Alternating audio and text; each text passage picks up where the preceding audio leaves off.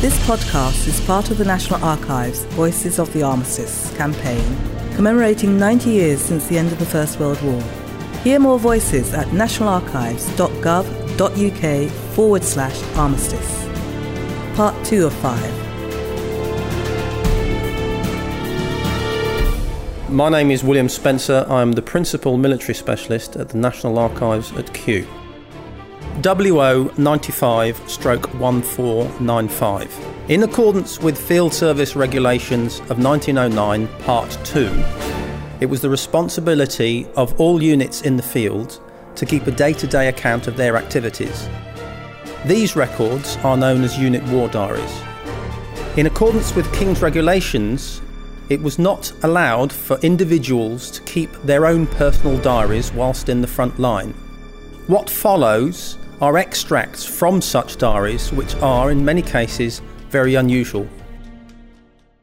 August 27th, 1914. Thursday. Slept in the Cure's house, and at 1:30 began to retire towards Longwy across the country.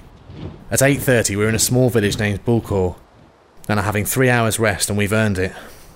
War is a thing one can't picture until you're in it. We stayed in Bulcourt and had to flee from there, being shelled out by the Germans. More nerve testers. I got lost and we walked miles from our division through Verman, and are now in Colincourt resting for a while. My boots are beginning to pinch me. We had a rest for tea and rum from 8 to 10:30. I had charge of 4 French soldiers, 2 of whom were wounded. Name of village unknown. Troops taken on wagons. 27th of August. Marched again at 2 a.m, mostly across country, and halted about 6 at Follemprise. So far we had heard no guns. 2 miles further, at Nori, we had to halt to let the 3rd Division pass, and were told to rest for 3 hours, wash and breakfast. Hardly 1.5 hours had elapsed when an officer of the North Irish Horse reported that his squadron, covering the 3rd Division, was passing us, closely followed by German cavalry. It was some time before the Brigadier General could be found and any orders issued. Meanwhile, the Hampshires stood to arms. Without any further warning, the shells began to burst in the village, and the streets were full of screaming inhabitants, trying to escape with their livestock. Each regiment made its own way out of the village, moving westwards. Even regiments were compelled to break into small groups. Soon, heavy rifle fire broke out from the southeast of the village, and the enemy's guns took up a new position there, shelling our men as they retired. The retreat was quite orderly, but very scattered. In this movement, Colonel Jackson was shot in the left leg and ankle and carried by Lieutenant Corporal Jones into the village of Bellincourt, where he was left in the Cure's house. Major Barlow, with the greater part of the regiment, struck across country southwest to Le Verquier and eventually joined the rest of the 4th Division. Major Hicks, with the rearguard and other small detachments picked up en route, joined the 3rd Division. This was the end of the time of the fighting, but it was 4 days before the various detachments of the 11th Infantry Brigade were reunited, some having fallen in with the 5th Division. Major Hicks, with Lieutenants Nicholson and Knocker, and about 120 men of the regiment, and a few others of the 11th Infantry Brigade, followed the 3rd Division to Verman, having covered 25 miles from Suresnes. There we halted from 7 to 10 p.m, when we resumed the march with the 7th Infantry Brigade. There had been very heavy rain during the day, and we were all drenched through. August 28th, 1914. Friday. 6:30 a.m. After marching all night again, I find myself lying in Bouvy, which is our base. This is a rest camp, perhaps. We pass through Battalion at 5:30 a.m. My God, the battle is raging again here now. When will it end? I am too full for words or speech and feel paralysed as this affair is now turning into a horrible slaughter. We're in a small village, name unknown, and have just made some soup. We have another long march before us, all night again. We go towards Paris, reasons unknown. Very tired. Hot weather again. We marched away at 5 a.m. after laying in a ditch all night and expecting to be attacked at any moment, and marched 12 miles, and have just now had breakfast and beer. We thank God again for plenty of food and a friendly nation. We had a clear day from firing yesterday. Written 10 a.m. 28th of August. We marched all night with frequent checks, in fairly steady rain, and reached Ham at 7 a.m, having only covered 10 miles in 9 hours. There we met Brigadier General Hunter Weston and another detachment of the 11th Infantry Brigade, including Captains Moore and Richards, and over 100 men of the regiment, with 150 of the Rifle Brigade and East Lancs. As far as we knew, These were the sole survivors of the 11th Infantry Brigade. After an hour's halt at Ham, we pushed on steadily all day. 15 miles of hilly road through Hoyen to Seminary. It was intensely hot and we were pursued all day by the sound of guns behind us. At 5:30 p.m. we halted, absolutely dead beat, but were assisted by Royal Army Medical Corps and Royal Engineer units who had arrived there previously and cooked stews for the troops as they arrived. Our first and second line transport also met us at this bivouac, where we stayed nearly 24 hours and got the first rest and hot meal we had had since we left the train. August 29th, 1914, Saturday. In the village of Semez, there has been a heavy duel with the artillery of the Allies, and news has come in that thousands of the Germans are dead. We have caught them in a trap, and fearful execution has been made. We're getting a few hours good rest. Written at 2:40 p.m, 29th. We saw an aeroplane in mid-air. It was a thrilling sight, one many people have never seen or may do again. At 7:30 we left to go to a village, fortified, at 5 miles distance. We had to march 14 miles and it was awful. We were fearfully tired. 29th of August. The noise of guns continued all day to the northeast. We understand that this was a French counterattack.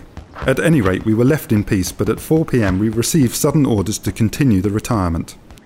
A bridge broke down and the road was completely blocked by a mass of transport. Pushing through the woods, we reached the village of Les Cloys after dark. There, the whole 4th Division concentrated during the night, Major Barlow and nearly 500 of the battalion arriving about 1 a.m. August 30th, 1914, Sunday. Written in neighbourhood of Mont de Tracy. This is supposed to be God's day of rest, and we've been marching since 5 a.m. We had 3 hours sleep and are now just going to have breakfast. We're still retiring. My God, it is heartbreaking, this weary slog on the roads. Peace, or even a wound would be better. We're all done up, heartsick and weary. We had a long halt in Mont de Tracy and cooked our breakfast. It came out very hot, made things much harder for us. We left at 3 o'clock for our billets and are bivouacking in a small field. 6:20 p.m. We have had a day free from attack and are now embroiled 50 miles from Paris. We hope to advance tomorrow, for retiring is sickening for all. My feet are jolly bad and I can hardly walk. We had nearly settled ourselves when we had orders to shift again. This was the last straw, and we had done 7 more miles uphill and reached our new billets at 12 p.m. Entered at 5 a.m. the 31st, village Pierford. 30th of August. At 2 a.m. our transport was ordered away and at 4 a.m. we received orders to march at once, but it was after 6 a.m. before we moved. At Carlepont, the division took the wrong road into the forest and there was some panic, but the right road was regained and we kept on till 8:30 a.m. Then we were halted and staff officers kept rushing about saying there was great news. The retirement would cease and the men were to rest. It was intensely hot. We sat by the roadside for 6 hours waiting for orders. When they came, they were to continue the retirement. The dismal march continued until long after dark. By now we had marched right off our maps, and we had the vaguest idea of where we were. Again we slept for a few hours in the streets. August 31st, 1914, Monday. I've just awoke and got out from my bed. 1 waterproof cape, 1 sheet ditto, and for a mattress, a lump of breeze or dirt. It's very cold and foggy again. We have had 5 hours sleep, but this can never last. This is over a week of this. We are in the village of Pierford and are now waiting to be given our daily march. We left Pierford at 9 a.m. to march to Saint-Sauveur, which we have now reached. All billets have been arranged for, and we were hoping for a sleep, and now news has come in of a force of Uhlans coming towards us. 5 p.m. the 31st. We, in consequence, are watching all the roads, and shall do so all night now. There is no rest for us at all. Will God in his goodness soon give us peace? We all were feeling so safe, and were quite our old selves after Monday's battle, and now had been retiring for a whole week, day and night, snatching sleep whenever possible. Thank God again we have plenty of food. The populace are splendid to us, but the poor creatures go in fear of their safety day by day. Many a family has followed us, eaten and slept in safety, and glad of the protection that is given them. And we cheer them up to our best, but their hearts are full of fear. I could write a book of all these scenes that war means, but I cannot spare the thoughts. 31st of August. The march was resumed at daybreak through the forest of Compiègne.